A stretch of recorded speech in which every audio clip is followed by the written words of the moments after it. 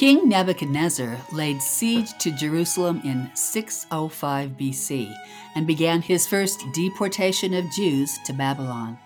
He chose the elect to deport first, so this group included the king's seed and the princes.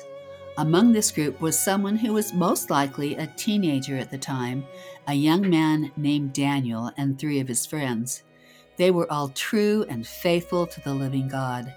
Daniel, a Jewish prophet, would serve in the courts of Babylon and then Persia until he was more than 80 years old. Today, we'll tell you the rest of the story. Hello, friends. We're Scott and Maureen Proctor, and welcome to Meridian Magazine's Come Follow Me podcast, where today we'll study Daniel chapters 1 through 6. These chapters contain some of the most familiar Old Testament stories to us. We've known them since we were young, but they also demonstrate the transformation we must take on our way to greater spiritual maturity.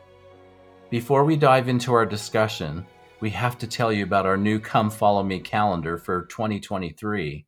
We have been traveling to Israel for many years and have spent extensive time there. For me, travel always includes my camera. We've arrived before sunrise at the Garden Tomb to catch those first rays of morning light. I've rowed around the shores of the Galilee in a boat not much bigger than an apple box to photograph a fisherman grabbing his first catch of the day. I climbed the Mount of Beatitudes to catch the sunrise as it hit a thistle. From the tens of thousands of photos I've taken of the Holy Land over the years, I have chosen 12 of my favorite ones for this calendar. The calendar also includes listings of the Come Follow Me reading assignments week by week and important holidays as well as the holy days of ancient Israel, which can help you make sense of what you're reading. This is the 4th year in a row that we've released a beautiful calendar.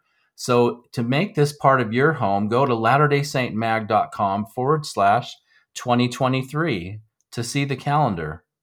That's latterdaysaintmag.com/2023.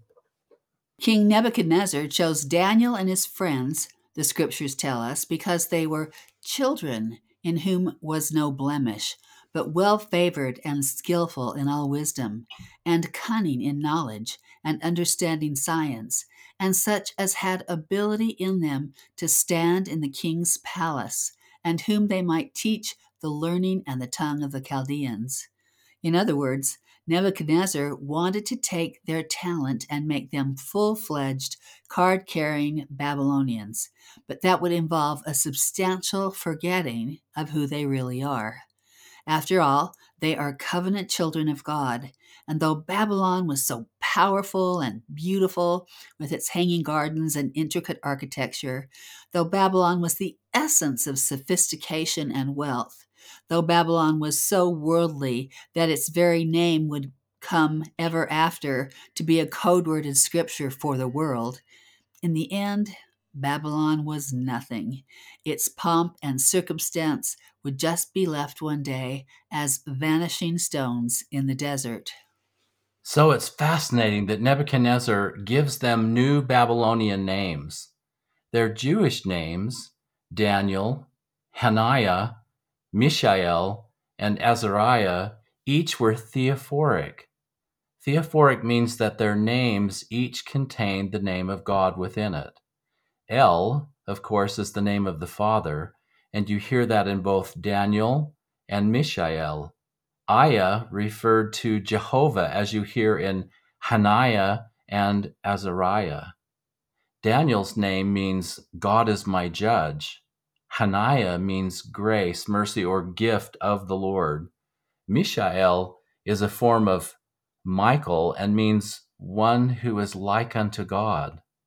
Azariah means Jehovah has helped. All of these names will play into the story. So replacing their covenant Jewish names and giving Daniel the name of Belteshazzar and the others the names of Shadrach, Meshach, and Abednego was an attempt to redefine their identity according to the Babylonian God. This has been the deep pattern for centuries. The adversary seeks to get to our very essence by redefining who we are and how we see ourselves. We are not children of divinity, but random collections of cells who crave instant gratification from our material world. In the case of Shadrach, Meshach, and Abednego, they are not princes of the covenant, says Nebuchadnezzar, but adopted Babylonians expected to worship a new god. How you see who you are makes all the difference. In more recent times, when the Nazis took their trainloads of Jews to their prison camps, those who survived the selection process to live were stripped of all identity. Their heads were shaved, their names were replaced by numbers, their professions washed away. They were humiliated, and it was easy in that environment, said Viktor Frankl, to lose any sense of self whatsoever and become the meaningless vermin the Nazis thought they were. In ancient times, who were the lost tribes? They were not just a people who had separated and wandered away from the covenant people, but a people who had altogether lost their covenant identity. They could not remember who they are. The adversary rejoices in this, in any time, in any form, to any person. He wants us to forget that we are children of a divine God. President Russell M. Nelson spoke of identity in a worldwide devotional for young adults. He said, "Know the truth about who you are. I believe that if the Lord were speaking to you directly tonight, the first thing he would make sure you understand is your true identity. My dear friends, you are literally spirit children of God. You have sung this truth since you learned the words to I am a child of God. But is that eternal truth imprinted upon your heart? Has this truth rescued you when confronted with temptation? I fear that you may have heard this truth so often that it sounds more like a slogan than divine truth. And yet, the way you think about who you really are affects almost every decision you will ever make." President Nelson continued, "In 2006, when I married Wendy, I was in for several surprises, most of them quite wonderful.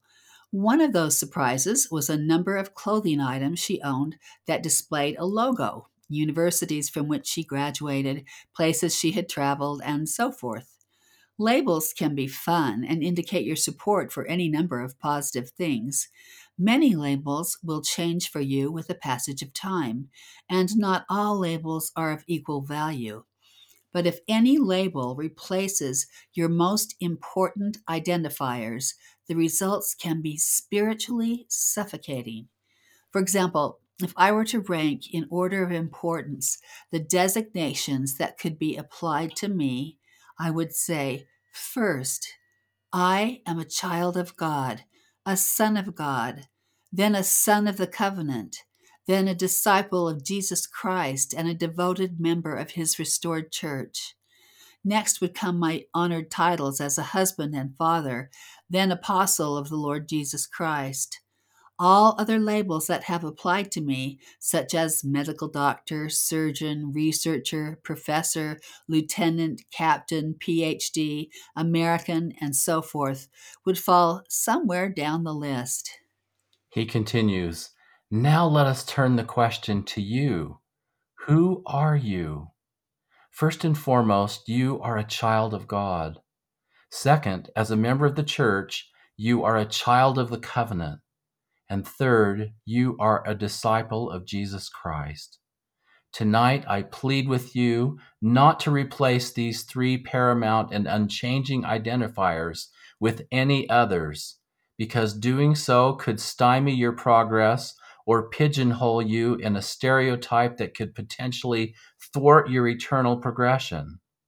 For example, if you are identified mainly as an American, those who are not Americans may think, I know everything there is to know about you, and attribute erroneous beliefs to you. If you identify yourself by your political affiliation, you will instantly be categorized as having certain beliefs, though I don't know anyone who believes everything that their preferred political party presently embraces." President Nelson said, "We could go on and on rehearsing the constraints of various labels that we put on ourselves or that other people place upon us. The adversary rejoices in labels because they divide us and restrict the way we think about ourselves and each other. How sad it is when we honor labels more than we honor each other. Worldly identifiers will never give you a vision of who you can ultimately become. They will never affirm your divine DNA or your unlimited divine potential, because there is a grand plan of salvation authored by Heavenly Father. Does it not stand to reason that you also have a divine destiny? Make no mistake about it, your potential is divine. With your diligent seeking, God will give you glimpses of who you may become, President Nelson said. So, who are you? First and foremost, you are a child of God, a child of the covenant, and a disciple of Jesus Christ. As you embrace these truths, our Heavenly Father will help you reach your ultimate goal of living eternally in His holy presence. End quote. Some of the labels we are invited to take upon ourselves may be quite alluring. Can you imagine the pressure of wanting to fit in or be admired in Babylon? After all, Babylon was cool. Yet, even with these new names like Belteshazzar, Shadrach, Meshach, and Abednego, these four did not forget who they were. The opportunities were many just to give in and be one of the guys. The threats were terrible, the product of a violent mind in Nebuchadnezzar, who had no regard for human life. Yet, since they had the courage to remember who they were and seek the Lord's revelations daily, the Lord gave them power and courage. For example, the four friends were told they must eat the king's meat. This was a demand, not a request. To deny this demand was to be seen as rebellious and insubordinate and to have your life endangered. The king believed he could see great health and vigor blooming on their faces if they ate this diet. Daniel told the head of the eunuchs that he would not defile himself this way and suggested that they be allowed to eat pulse and drink water instead. Pulse would be a diet of vegetables, fruits, whole grains, nuts, and seeds. They were given 10 days of this diet, and at the end, their countenances appeared fairer and more robust than all others who had followed the king's diet.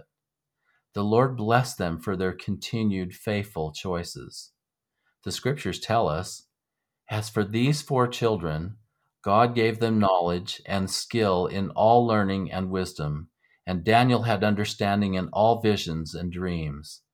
And in all matters of wisdom and understanding that the king inquired of them, he found them 10 times better than all the magicians and astrologers that were in all his realm. Then one night in Daniel chapter 2, Nebuchadnezzar had a dream that upset and disturbed him, but he could not remember it. So, as all powerful tyrants tend to do, he flexed some authority and called his wise men to him with this threat: "The thing," meaning the dream, "is gone from me. If ye will not make known unto me the dream with the interpretation thereof, ye shall be cut in pieces, and your houses shall be made a dunghill." You can see immediately that it is hazardous to be a wise man in this court. There is certainly no job security. Life insurance would be a must. The wise men and magicians very sensibly asked him to tell them the dream, and then they could interpret it. They said, "And it is a rare thing that the king requireth, and there is none other that can show it before the king except the gods, whose dwelling is not with flesh." In anger, the king ordered that all the wise men should be slain, including Daniel, who had not been there for the initial discussion with the king. It seems a dangerous and stupid tactic to murder all of the wise men in the kingdom, but Nebuchadnezzar is on this course until Daniel goes in to see him, agrees to tell him, and also interpret his dream. He requests that the lives of all the wise men be spared. Why will Daniel be able to do this impossible task? We are told in Daniel chapter 2, verses 19 to 22. Then was the secret revealed unto Daniel in a night vision. Then Daniel blessed the God of heaven. Notice Daniel has great need and a problem to solve that is bigger than he is, and he knows right where to turn. Daniel answered and said, Blessed be the name of God forever and ever, for wisdom and might are his. And he changeth the times and the seasons. He removeth kings and setteth up kings. He giveth wisdom unto the wise, and knowledge to them that know understanding. He revealeth the deep and secret things. He knoweth what is in the darkness, and the light dwelleth with him. There is a God in heaven that revealeth secrets. I love that last verse. There is a God in heaven that revealeth secrets. That is so fantastic. It is. And isn't it interesting how many things in our lives are secrets to us, like solving a relationship problem with a child or knowing the best course to take to deal with a disease that is somehow taken over your body. So many things are impossible. We don't know what they are, but there is a God in heaven that revealeth secrets to us. Now, Babylon may appear important, but it is dust in the wind. It is God for whom wisdom and might are his. Why would we ever leave him for something so much less? And by the way, when we're talking about Babylon, we are talking about today as well, with its siren song to turn our heads away from God. Daniel reveals the king's dream to him about a stone cut out of the mountain without hands, and it will be a dream for us in the latter days. He describes the dream in Daniel chapter 2, verses 31 through 35. Thou, O king, sawest, and behold, a great image. This great image, whose brightness was excellent, stood before thee, and the form thereof was terrible. This image's head was of fine gold, his breast and his arms of silver, his belly and his thighs of brass, his legs of iron, his feet part of iron and part of clay. Thou sawest till that a stone was cut out without hands, which smote the image upon his feet that were of iron and clay, and brake them to pieces. Then was the iron, the clay, the brass, the silver, and the gold broken to pieces together, and became like the chaff of the summer threshing floors. And the wind carried them away, that no place was found for them. And the stone that smote the image became a great mountain, and filled the whole earth. We know, of course, that the great image represents the different kingdoms that will rule upon the earth, with the golden head representing Babylon, the silver chest and arms representing the Medes and Persians, the belly and thighs of brass represent the Greek Empire, the legs represent the Roman Empire, and then the many kingdoms made of iron and clay were those kingdoms that came after the Roman Empire, including those of the latter days. What is significant here is that all of these are toppled by the kingdom of God, represented as the stone that was cut without hands. This idea tells us that the stone is not made by people, but by God Himself, and His kingdom will ultimately prevail and fill the whole earth. What a glorious image that reminds us that there is no other God. This means that other institutions and nations that we think are permanent will ultimately fail, and our sight must be directed to God's glorious presence. You know, Scott, you and I have talked a lot about big chains of department store chains, home repair chains, etc., that are here and seem so big and important, and there are stores in every city, and then suddenly they're gone. And we've always laughed at, my goodness, how transient things are.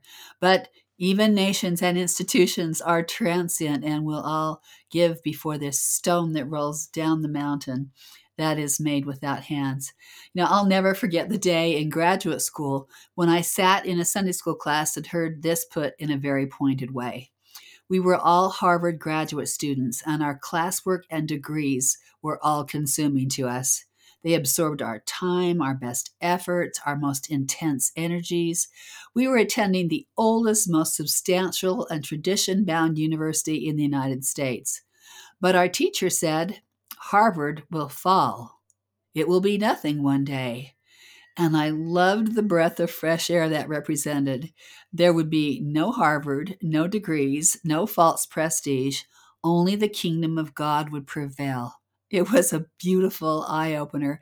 And honestly, I breathed a sigh of relief thinking about all I had to do the next week, that it was just something, yes, important, but transitory. What mattered was the kingdom of God. That inevitable day came when the covenant worship of Shadrach, Meshach, and Abednego infuriated that arrogant king who drank and ate his own conceit as his daily bread. He set up a towering, quite overwhelming image of gold, whose height was 90 feet and had a breadth of 9 feet. Impressive indeed. Then the king gathered all the important people of the kingdom, the princes, the governors, and the captains, the judges, the treasurers, the counselors, the sheriffs, and all rulers of provinces, to the dedication of the image. In other words, the whole world was invited. At the sound of harp, dulcimer, and all kinds of music, all of them were commanded to fall down and worship the image, and whoever didn't would be thrown into a burning fiery furnace. This crowd of dignitaries knew just what to do under this threat and extraordinary social pressure. They fell to their knees, but Shadrach, Meshach, and Abednego stayed standing. To the king, this was infuriatingly personal. Others came to the king and reported, "These men, O king, have not regarded thee. They serve not thy gods, nor worship the golden image which thou hast set up." These three knew the consequences for not worshiping the idol, that a burning fiery furnace was inevitable, but they stood bold and courageous anyway. How easy it would have been to rationalize and say, just this once we'll appear to kneel down and worship the image, but keep our faith at our hearts. This wasn't good enough. No matter what the risk to their lives, they could not, they would not compromise their faith. This was because they knew God. They had invested in this relationship and knew how shoddy anything else was, despite its golden trappings. They said instead, if it be so, our God, whom we serve, is able to deliver us from the burning fiery furnace, and he will deliver us out of thine hand, O king. But if not, be it known unto thee, O king, that we will not serve thy gods, nor worship the golden image which thou hast set up. We know the Lord can deliver us from this furnace, but if not, these three words, but if not, are important words to drill into our spirits on our journey to spiritual maturity. It is easy to love God when we feel immediate answers to our prayers, but many times we don't, or worse, we pray in faith and the very thing we hoped for doesn't happen. Our loved one gets cancer, and we fast and pray for a miracle, but no miracle comes. Our faith can dissolve as our hope for the answer that seems so vital to us is not given. We stand bereft around a grave, though we have prayed and fasted with great faith for our loved one to live. It is so easy to say, "You could have done this for me, Lord," and you didn't. We hope to grow in our connection to the Lord so that we trust Him in all ways, even in our "but if not" moments. I love thee, Heavenly Father, and I love thee, Jesus Christ, even if what I hope for didn't happen, even if I am called upon to endure what I would never choose to endure. Elder Brent H. Nielsen tells this story. Shortly after my mission, while a student at Brigham Young University, I received a phone call from my dad. He told me that he had been diagnosed with pancreatic cancer, and that although his chances of survival were not good, he was determined to be healed and return to his normal life activities. That phone call was a sobering moment for me. My dad had been my bishop, my friend, and my advisor. As my mother, my siblings, and I contemplated the future, it appeared bleak. My younger brother, Dave, was serving a mission in New York and participated long distance in these difficult family events. He continued, the medical providers of the day suggested surgery to try and curtail the spread of the cancer. Our family earnestly fasted and prayed for a miracle. I felt that we had sufficient faith that my father could be healed. Just prior to the surgery, my older brother Norm and I gave my dad a blessing. With all the faith we could muster, we prayed that he would be healed. The surgery was scheduled to last many hours, but after just a short time, the doctor came to the waiting room to meet with our family. He told us that as they began the surgery, they could see that the cancer had spread throughout my father's body. Based upon what they observed, my father had just a few months to live. We were devastated.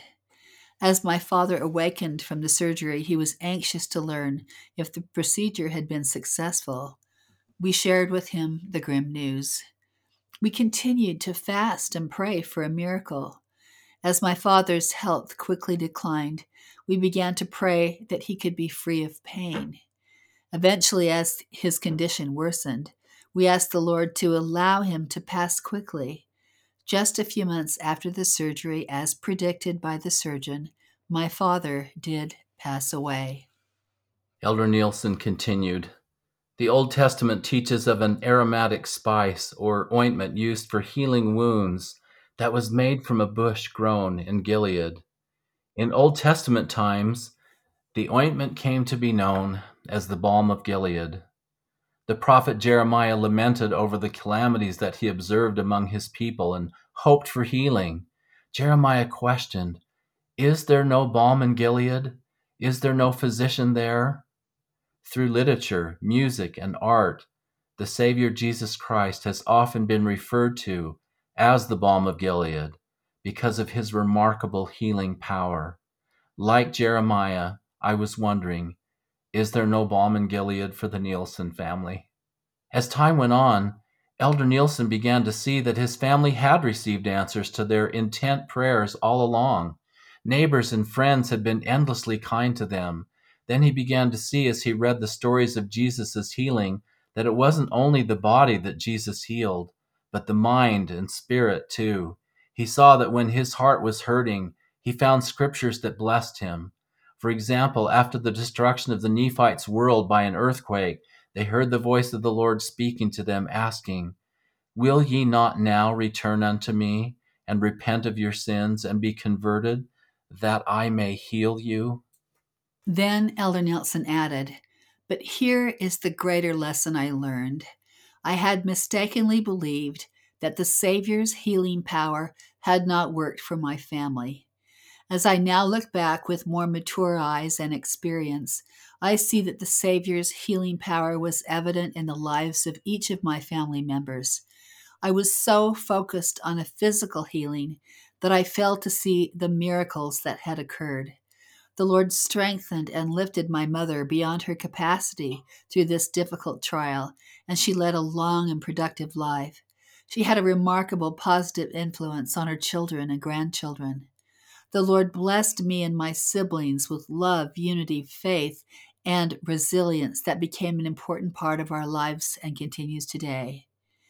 It is when we are thrust into our own burning, fiery furnaces that we must learn to trust the Lord, that even if the outcome isn't what we want it to be, that He will be with us. We look at some who get so easily the very miracle we are praying for, and we may sometimes wonder, is this just? Is there no balm in Gilead? Don't I exercise just as much faith? So why must I suffer? Why were Shadrach, Meshach, and Abednego spared, but not the daughters of Onatah in the book of Abraham, who are sacrificed to idols? Why does the Lord allow us to sometimes suffer or face an entire roller coaster of events and conditions in our lives without telling us why? Our friends Dwayne Boyce and Kimberly White have pointed out that the Lord gives us more directions than explanations. The Lord allows more events in our lives than He gives explanations for why He lets us face them. The reason is that we may not have understood the explanation when he gave it. Nephi slaves with great effort over the large plates, but is told that he must also make a smaller set of plates to record the spiritual dealings of his people. This is a job that is huge and must certainly have seemed like a redundancy. He does what he has been asked rather than resist or question the Lord. The fact is, if the Lord had told Nephi the reason, could he have possibly understood? Try this. Nephi, in about 2,400 years, there will be a man named Martin Harris who will have a wife that is making life difficult for him. He will also be feeling social pressure from his neighbors and friends in a place that they will call Palmyra. He will lose 116 pages, etc., etc. You can see. Certainly that explanation would not have made a lot of sense to Nephi. He might have asked, why must I care what will happen 2,400 years from now? Or even more simply, what's a page? Maureen once wrote, we can be true and hopeful when prayers are answered and the crops come in. But what about when we kneel in need and seem to hear only the echo of our own voice? That is a test of spiritual maturity. I know God lives, I stand by him forever, and when I come to those moments when my dearest prayers are not answered, I trust him still. I will not waver. The scripture in James that we know well because of Joseph Smith is followed by a sentence we often overlook. James tells us that if we lack wisdom, we should ask of God, and here is a key. Let him ask in faith, nothing wavering. For he that wavereth is like a wave of the sea, driven with the wind and tossed. Unfortunately, wavering is something most of us know well. You might even say it is a mortal affliction. Our spirituality ebbs and flows. The conditions aren't always ripe for the flourishing of our spirits, or so it seems. You know, Maureen, this reminds me of a very tender moment I had with my precious Uncle Keith. His daughter got Alzheimer's disease starting at age 55, and it was just so sad. And she finally passed away. And I loved this cousin, Lorraine. She was just so wonderful to me all my life. And so I flew out to the funeral, and there we were with all of us gathered around this daughter who had passed away way too early for any of us. And I had this little quiet moment with Keith, her father. I sat down with him and I said, Keith, how do you really feel tonight? How do you feel seeing your daughter laying here in this casket? And I'll never forget what he said to me. He said, Scott, I have trusted the Lord all my life, and I feel to trust him now. And that just went through my whole soul and stuck with me. I've never forgotten that. I never will. It's been a bolster to my faith for all these years. And how great to have those kinds of moments when we see clearly. Because for most of us, at one moment we are filled with the Spirit. We see the grand horizon. We tearfully promise God that we will give all we have and are to Him. Yet there is often a slow grinding down in our lives.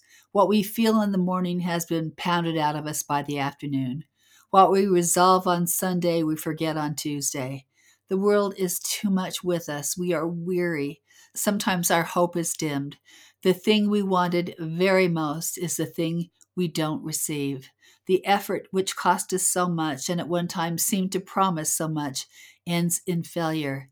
The child of our hopes and dreams disappoints us or rejects our teachings. Sometimes in our life, we face trials clearly identified and difficult: death, sickness, financial reversal, the abuse of a family member. But often, just as trying is the long, tedious wearing down of every day, the job that needs to be constantly redone, the relentless undoing of our dreams, all the things that work away at us may dim our intentions. We mean to be steady like a river, and instead we dry up under pressure like a river in Arabia. Many moments of our life, we may just feel dead inside, dead like autumn leaves that blow randomly along a gutter. We cry out to the Lord, breathe life into me. We want to forge ahead with an eye single to the glory of God. We want to be able to step outside of ourselves and truly see the needs of others. But the struggle is real. It is hard to operate with the grace we intend under the pressure of mortality. We find good reasons we couldn't be as true as we intended. I compare it to developing a habit like running. You'd like to exercise every day, but something comes up. Today it is too cold, or it is too hot, it is too dark, or you are busy, you have an ache, your stomach hurts, maybe tomorrow would be better. Excuses abound for stopping us from doing the things we really want to. Yet we have the invitation and many examples before us in Scripture of being firm, steadfast, and immovable.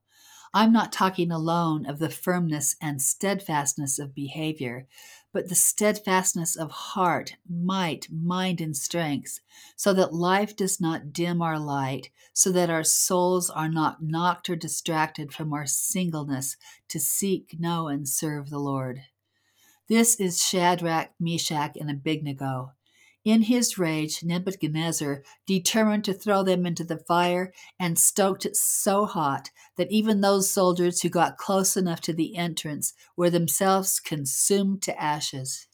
The scriptures tell us, and these three men, Shadrach, Meshach, and Abednego, fell down bound into the midst of the burning fiery furnace. Then Nebuchadnezzar the king was astonished, and rose up in haste, and spake, and said unto his counselors, Did not we cast three men bound into the midst of the fire? They answered and said unto the king, True, O king. He answered and said, Lo, I see four men loose, walking in the midst of the fire, and they have no hurt, and the form of the fourth is like the Son of God. Then Nebuchadnezzar came near to the mouth of the burning fiery furnace, and spake and said, Shadrach, Meshach, and Abednego, ye servants of the Most High God, come forth and come hither. Then Shadrach, Meshach, and Abednego came forth of the midst of the fire. And the princes, governors, and captains, and the king's counselors, being gathered together, saw these men upon whose bodies the fire had no power, nor was an hair of their head singed, neither were their coats changed, nor the smell of fire had passed on them. This is a beautiful, beautiful, perfect miracle. Then Nebuchadnezzar spake and said, Blessed be the God of Shadrach, Meshach, and Abednego, who hath sent his angel and delivered his servants that trusted in him, and have changed the king's word, and yielded their bodies, that they might not serve nor worship any god except their own God. For a moment at least, an entire nation came to their senses because three men trusted the true and living God. What matters to us in this scene is that when we are in a burning fiery furnace, the Lord is with us. It may be to save us from the fire, or it may be to teach and deliver our hearts. What matters is that He has overcome the world and He can carry us through. So that takes us to the second miraculous delivery in the book of Daniel. By Daniel chapter 6, the Persians have taken the Babylonian kingdom, and they are now ruled by Darius. He also depends on the wisdom of Daniel to the point that Daniel is preferred before all the other princes. This, of course, causes jealousy among them, and they seek a way to destroy Daniel. All the princes and presidents come together to ensnare him by having the king sign this decree. They ask Darius to establish a royal statute and to make a firm decree that whosoever shall ask a petition of any god or man for 30 days, save of thee, O king, he shall be cast into the den of lions. When Daniel heard of this, he went into his house, and his windows being open in his chamber toward Jerusalem, he kneeled upon his knees 3 times a day and prayed, and gave thanks before his God, as he did aforetime. I just love this boldness and devotion. He opened his chamber to pray toward Jerusalem, and he didn't cower. Of course, the men who wanted to destroy Daniel assembled and accused him. When the king heard that Daniel, his favored, would by his own law be cast into a lion's den, he was sore displeased with himself, and set his heart on Daniel to deliver him. And he labored till the going down of the sun to deliver him. Even a king was powerless against the law, which by law could not be altered or struck down.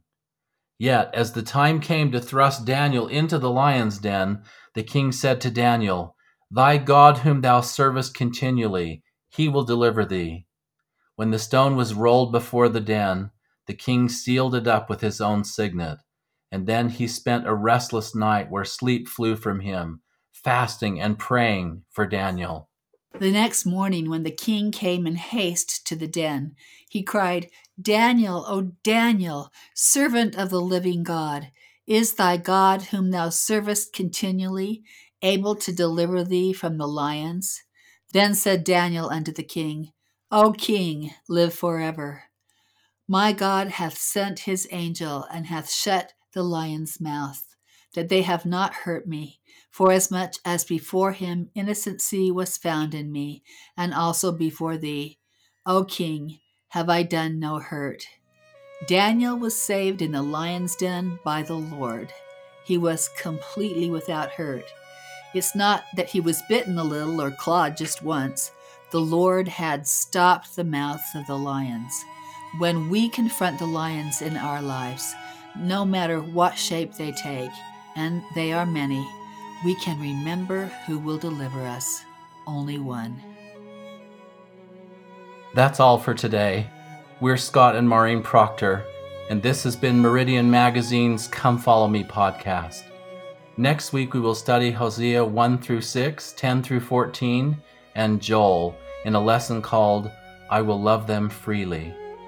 Don't forget to get your Come Follow Me New Testament calendars as wonderful, affordable Christmas presents. They contain beautiful images of the scenes from the Holy Land and from Christ's life, as well as the Come Follow Me reading assignments for next year. Find them at latterdaysaintmag.com/2023.